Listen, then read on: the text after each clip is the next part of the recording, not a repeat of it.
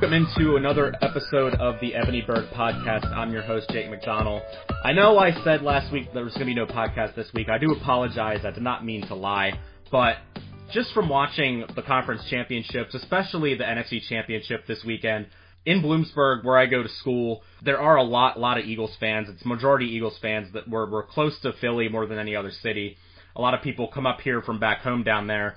So there's obviously a big following here, and after the Eagles won, I was live streaming at the bars downtown. I was talking to people. It was nuts, and I said to myself, I gotta talk football this week no matter what. So we're gonna do a little bit of a shorter episode because it's just gonna be solely on the playoffs, the two conference championships. We're gonna hold off until next week to talk about the Super Bowl, but I wanted to have our two site experts, Chris Schisler and Joe Schiller, on from Ebony Bird Podcast to talk about what happened this past Sunday, as we now know the picture for the Super Bowl 52 from Indianapolis. So before we get started, I'm host Jake McDonald. You can find me on Twitter at jmcdonald95. Like I said, Chris Schisler at FootballMan58 on Twitter. Joe Schiller is at Joe Schiller with 2 R's. We, of course, are the official fan-sided website for the Baltimore Ravens, coming to you from ebonybird.com, ebony_bird on Twitter. And like always, this is coming to you through iTunes and Blog Talk Radio. It's been a busy week for me. This is my first week recording the podcast back at school, back in the trailer. That's right. I've said it on the podcast before. I do live in a trailer at school. I wear that badge of honor with pride. I have had people call my trailer an apartment or a little small house before. Don't give me the higher social class than I actually am. It is a trailer. Let's get it right. So, moving on now on the Ebony Bird Podcast. So, fellas, let's just get right into it. Looking at the Super Bowl now, without going into any picks, how are we liking how the game turned out between the Patriots and the Eagles, the matchup? Well, I really like the matchup because I didn't expect the Eagles to do what they've done every step of the way. I didn't think the Eagles would get here. They proved me wrong.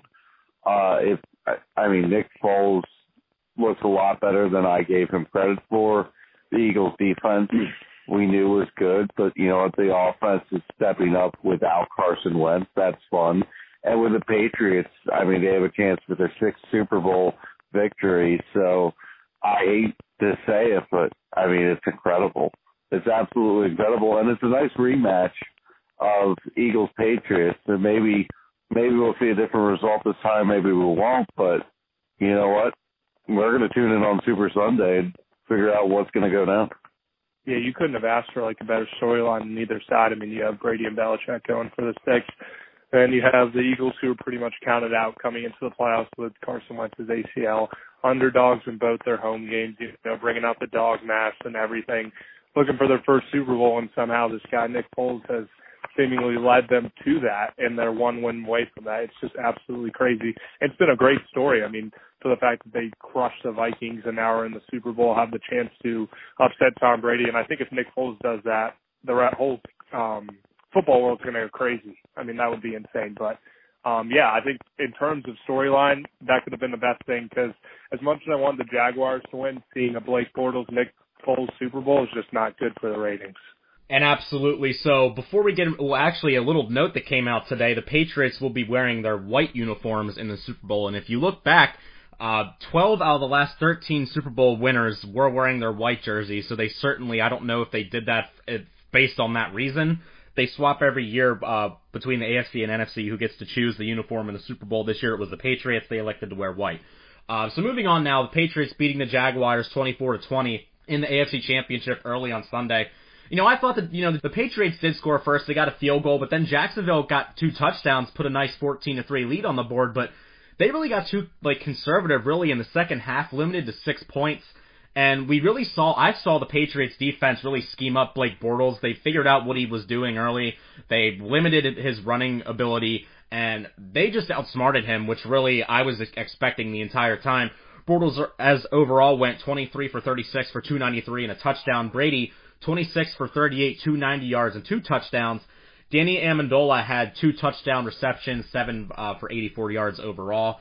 Like I was saying all along, and like I'll keep saying this week and next week, Brady's thumb is not an issue like we expected all along. Yes, he did wear the protective tape, but really not big of a deal. Interesting tidbit here, the Jags dominated the time of possession battle, 35-08 to 24-52.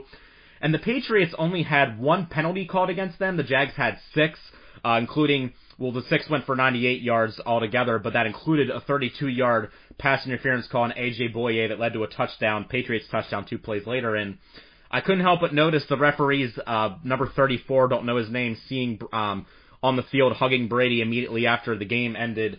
I'm not saying there's a referee conspiracy, but there were a lot of calls that went the Patriots' way, and of course, I don't think that there's a conspiracy theory, but there are a lot of people based on the Patriots' success, and we could talk about the Robert Kraft relationship with Roger Goodell. There's some people saying there are conspiracy theories, and certainly when you see a referee hugging Tom Brady on the field after the game, that certainly doesn't look like the greatest, but Tom Brady is the best quarterback of all time, and the referee could simply be congratulating him on reaching his 8th Super Bowl and being one of the best ever. So we'll go to Joe and Chris. Focusing particularly on the Patriots game, just some thoughts, some takeaways from the AFC Championship. Jaguars came out with the perfect blueprint. I mean, it's what we've seen teams playoffs who beat Tom Brady in the past do. Dominate the ground game, dominate the time possession, and really send 4 pass rushers and get to Brady. And that's exactly what the Jacksonville Jaguars were doing, and they had a lot of success in the first half. That's why you saw them dominating. Yeah, like you said, the conservative play calling in the second half is what killed them. I mean, when you're a team like that against Tom Brady, you can't let your foot off the gas pedal. And I hated that they need the ball with 55 seconds left in the first half. I thought they could have at least tried to go down and get a field goal or something. I mean, at least have the momentum going. I know they were going to get the ball starting the second half, but why not just continue to try to pour it on the Patriots? They're having so much success earlier in the game. And I get it if you're not having that success, but Blake Bortles was seemingly carving that secondary apart, and Leonard Fournette and the run game were doing really well. So I was really surprised that Doug Marrone did that. But then again, that comes with an experience. It's the Jaguars' first time in the playoffs in a very long time to get into that position against a quarterback and head coach who pretty much get there every year with their eyes closed. So, I mean, a lot of inexperience on the Jags' part. It is the first step of what's probably going to be a very special team, though, coming for years to come. I mean, they have so many weapons set up, especially with Fournette. That entire defense, Boye and Ramsey, are definitely the top 2 cornerback tandem in the league. They're both just incredible. But yeah, the Patriots in the end won this game. There were some questionable calls. I didn't like the PI on Boye early in the first half. I thought he did a good job of boxing the receiver out. It is what it is. I mean, calls go either way, but in the end, the Patriots outsmarted him, and Bill Belichick does what he does best and makes second half adjustments, and that's why the Patriots are in the Super Bowl. Yeah, the PI on Boye, I actually thought it could have been offensive pass interference. I hate when that happens because it kind of goes against the spirit of the rule. Brady threw it up specifically uncatchable, and so he gets the penalty. And I don't understand why that was penalty. And the fact that every penalty seemed to go against the Jaguars, that's a problem. It's not a problem. I don't think there's a conspiracy, but I do think that the referees just seem to have a bias towards New England. I don't even know if it's conscious. I just think it's almost like they have a relationship with the Patriots because they've called so many playoff games and so many Super Bowls. I don't know what the deal is, but that was not a fairly called game. The Jaguars lost this game on their own, though. You look at the Jaguars. We talk about how the Ravens go in there and with no fear and they don't care, and that they're the Patriots. Well, the Jaguars tightened up, and all of a sudden, this team that was punching was getting punched. They were tentative. They did their play calling changed, and I agree with everything Joe said about the half. What I think it did is I think it sent a message to the Jaguars offense that they couldn't get the job done, and I think that was it. I think psychologically that favored the Patriots. I will say that the Patriots winning without Rob Gronkowski for a lot of this game was huge because that was something we weren't sure they could do this year, and that was huge. And credit Edelman, credit Brandon Cooks, and Tom Brady being the GOAT. I mean, you say whatever you want about Tom Brady and his little avocado ice cream. He's the greatest quarterback I've ever seen, and he's adding to his resume. It was a frustrating game because I thought the Jaguars could have had it, and I think could have had it is the worst feeling in sports. So Jacksonville feels it the way we did in 2011. But, man, it was a great game, and we have to appreciate that it was a great game. There was no conspiracy, but the referees weren't exactly calling an even game. This is the Ebony Bird Podcast, of course, the official fan-sided Baltimore Ravens website and podcast brought to you by both Ebony Bird and Fansided. We bring you complete Ravens coverage courtesy of the Fansided Network. Before we recap the NFC Championship game, I want to remind everyone to download the Ebony Bird app from the App Store. Some of the latest articles you can find on there, not only on our website, but at your mobile device through the app. Top 5 offensive tackle prospects for the Ravens. Chris wrote that one. Ravens fans must have patience and let Ozzie work, by Connor Brooks. Again, he is Connor_Brooks14 on Twitter, and we want to thank him again for filling in for Joe last week on the podcast. And Joe had one recently. ESPN projects the Ravens 2018 over-under win total at 9, so they think that they're going to finish with the same exact record this year. And as we go into the Eagles game, beating the Vikings 38-7, the Vikings actually scored right away and then died a quick death, 38 unanswered points.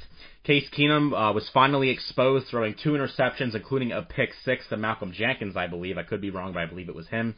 Foles was 26 of 33 for 352, 3 touchdowns, and a 95.8 passer rating, proving that you do not need a franchise quarterback to get to the Super Bowl, albeit the Eagles do have a very talented roster, including former Ravens Torrey Smith, Darnell Ellerbe, Corey Graham. There are a lot of former Ravens playing in the Super Bowl, and there are even some on the Patriots as well, in Lawrence Guy. And there's one more, is there not? There's 5. There we go. There's the 5th one that I was forgetting on the Eagles. But again, the Eagles have this team of destiny vibe to them. Overcoming injuries doesn't matter to linebacker Jordan Hicks, offensive tackle Jason Peters, Carson Wentz, the franchise quarterback of the future, running back Darren Sproles, and they just keep winning. Aside from the 2 weeks at the end of the regular season when they had to adjust their offense with Foles, their offense they've adjusted to it and looks a lot better, and really in the playoffs, especially this past week, has proved to be a force to be reckoned with.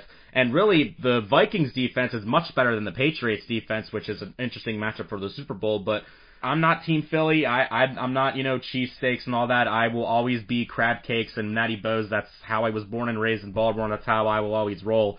But it has been, as somebody who's looking to enter the sports journalism field, just really interesting and fun to be around a bunch of Eagles fans looking to chase their first ever Lombardi Trophy. And I do have a couple of friends in my major who want to do similar things that I do that are also Eagles fans that are talking about going to Philadelphia for the Super Bowl, and I'm actually considering going along with them to just capture some of the reactions, win or lose, and throw them up on social media. I will talk about more of that next week if that does come to fruition. And I do want to also mention my roommate, I put this on social media, who's one of the only people in the world probably that has a Nick Foles Rams jersey. He left his Eagles Nick Foles jersey at home, so he had to stick with the Rams one, but that jersey is currently hanging up in my living room and is staying up until the Super Bowl. And I've said this on social media, but I give him a lot of credit. He criticized the Eagles, and this was partially Chip Kelly too, his fault, but they got rid of Foles after the 2014 season, and my roommate's always was hard on that, and it really just seems to be coming full circle, because you would have never expected Nick Foles to be starting the Super Bowl for the Eagles this year, but just due to injury, that's how it's going. So are you guys, coming off of this game, before we talk about, what's going to happen next week in the game, I guess none of us were expecting 38-7. I certainly wasn't. No, I wasn't either, Jake. And I said it on Twitter after the game. I said, if you told me that the Eagles defense would really give the Vikings trouble, I would have believed you. If you told me Nick Foles was making plays down the field, they were shoving it down the Vikings' throat without mercy and dominating the Vikings, I wouldn't have believed you for a second. I thought the Vikings had the best defense in the NFL. I thought they were better than the Jaguars in terms of defense. I still kind of do. I think the Vikings came out and got punched in the mouth, and they didn't know how to respond. When things were going well, they thought they were going to the Super Bowl, and they got shocked. I can't believe it. This was one of the most unpredictable games I've ever seen. I could not have imagined it, but that shows you two things. It shows you how important home field in the playoffs is, and it shows you how important the bye week was for the Eagles. If they had to play with the way they were in the last couple of weeks of the final season, I don't know if they would have gotten here. But if they had to play the wild card round, I don't know if they would have got it here. But they figured it out. They put things together. Give Doug Pearson credit because he did something I bet against him the entire way, and he did it. Yeah, the Eagles were incredible. I don't even think Eagles fans were expecting this kind of game. They just dominated in the trenches on both sides of the ball. I mean, the Vikings have, like Chris said, probably one of the better front sevens in the NFL, and the Eagles' offensive line just destroyed them. We're pushing them back. And on the other side, the front seven got to Case Keenum and really just made him look like the backup quarterback he was before the start of the season. They just absolutely dominated. And Foles was incredible. I mean, 342 yards with 3 touchdowns, no turnovers. I mean, if you would have told me he would have had that stat line before the game, I would have thought I thought you were ridiculous. I mean, I think everyone would have. You just would never have thought that with Nick Foles, especially the way he played the game before against Falcons. But I think the thing that really speaks to the front office is their ability to surround whoever is under center with weapons. I mean, look at their run game. Jay Ajayi, LeGarrette Blount, Corey Clement, 3 great running backs. Zach Ertz in the passing game, Alshon Jeffrey, Torrey Smith, Nelson Aguilar. I mean, they have so many weapons. And this was a team that really didn't have a good receiving core like 2 years ago. It was like Jordan Matthews and a couple other guys that was no names. They probably had what the Ravens had this year, and they've turned it around. We're patient with some guys in the draft. Got Alshon Jeffrey, got Torrey Smith in free agency, and they're good. I mean, they have a lot of good weapons. And I think watching these playoffs really shows you how important a playmaking tight end is and how much the Ravens really do lack it, because Ertz was just balling on the Vikings secondary. I mean, he had some huge catches. I think there was one play, I forget who was covered. Maybe he was going against Trey Waynes, but he pulled a double move on him and just was wide open. I mean, he had such a good game. And I mean, I don't think it could have been any quarterback under center with the way those weapons are. I mean, Nick Foles was great, but they're not home next week. It kind of felt like they celebrated their Super Bowl right there, and I get it because you haven't been there in a while. But watching the reaction of how the Patriots responded, Bill Belichick doesn't even want the AFC Championship trophy. He just passed it along. Like, it's going to be an interesting situation to see how this plays out with the Patriots being the proven ones and the Eagles being the kind of team of destiny. So we'll see. Moving on now on the Ebony Bird podcast, again, brought to you by Ebony Bird and Fansided. Again, I'm contributor Jake McDonald. You can find me on Twitter at JMcDonald95. Our 2 site experts, Chris Schisler at FootballMan58 and Joe Schiller at Joe Schiller with 2 R's. Again, we are Ebony_Bird on Twitter. You can find us on iTunes and Blog Talk Radio. Be sure to subscribe to the podcast and check out all of our content at EbonyBird.com. I'm a big follower of the Sims and Lefko podcast. I know I've said this before on the podcast. I've had Adam Lefko on my podcast at Charm City Birdwatch before. I've reached out to him multiple times. He's actually from the same hometown in Pennsylvania as my roommate. I highly encourage everybody. They've been doing all season long, like 3 episodes a week. It's almost like 4 hours of content every week. You can subscribe to the Sims and Lefko podcast on iTunes, and Adam Lefko actually uploads all of the episodes to his YouTube channel as well, so you can see both Chris Sims and Adam Lefko in the studio doing, you can see it visually and then them interacting, and they throw up graphics and stuff. So, even though it's technically a podcast, they do have a video version as well. You can follow them on Twitter as well. I highly encourage you to do that. But I just had to share this because I was listening to this, and the similarities between the 1990 New York Giants, where, of course, Phil Simms was the quarterback back then, of course, his son Chris Sims being one of the co-anchors on the Sims and Lefko podcast. So they talk about the Giants a lot, but if you listen to the similarities between the 1990 New York Giants and the 2017 Philadelphia Eagles, it is absolutely incredible. I have a little bit of audio here that Adam's given me permission to use on the podcast, so I want to play that for you, and then we'll talk about it a little bit, because I just think the parallels between these 2 teams are just unbelievable. Let's take a listen. 1990 Giants, Week 15, they had a young rural school quarterback drafted in the top 10 that wore number 11, and he got hurt. He broke his foot. Well, what do you know, the 2017 Eagles, top 10 pick at a small rural school that wears number 11, tears his ACL in the last few games of the year. Who did the Giants turn to? They turned to Jeff Hostetler, a 3rd-round pick that was so frustrated with the game, he contemplated retirement that season. Right. Who did the Eagles turn to? A 3rd-round pick in Nick Foles that was frustrated with the game and was contemplating retirement earlier that season. Wouldn't you know? In the playoff games, this is what the Giants did. They blew out an NFC North team, and then they went on to beat the reigning NFC champions by scoring 15 points. the Philadelphia Eagles blew out an NFC North team and then also beat the NFC champions by scoring 15 points. Crazy. Who did the Giants face in that Super Bowl? The Giants were an underdog that faced an AFC East team that would play in 4 Super Bowls that decade. Right. In the Super Bowl, the Eagles are the underdog to an AFC East team that are playing in their 4th Super Bowl this decade. Except they win their Super Bowls. Isn't it like I know it's kind of a silly thing, like it might not mean anything, but there are literally, like, I have like 6 or 7 bullet points here of similarities, and Adam, mentions more in the video, but you can't make this stuff up. You really can't.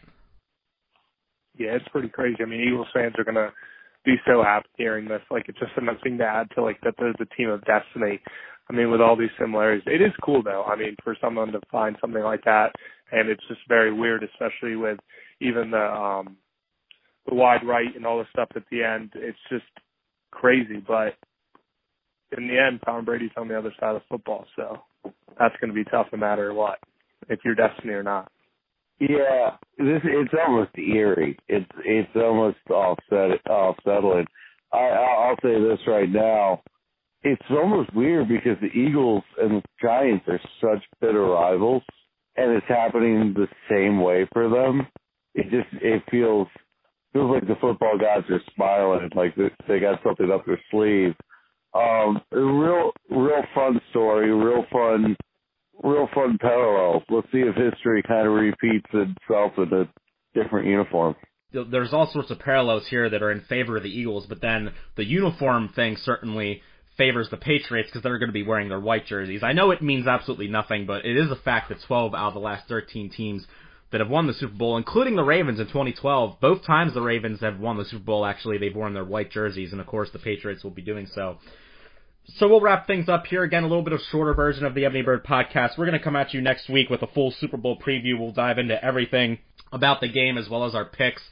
But before then, we have a week now, and of course the Pro Bowl coming up this weekend, which I know none of us will be watching, but once again, I'm Jake McDonald, contributor for Ebony Bird. Find me on Twitter at JMcDonald95, Footballman58 for Chris, and Joe Schiller with 2 R's for Joe.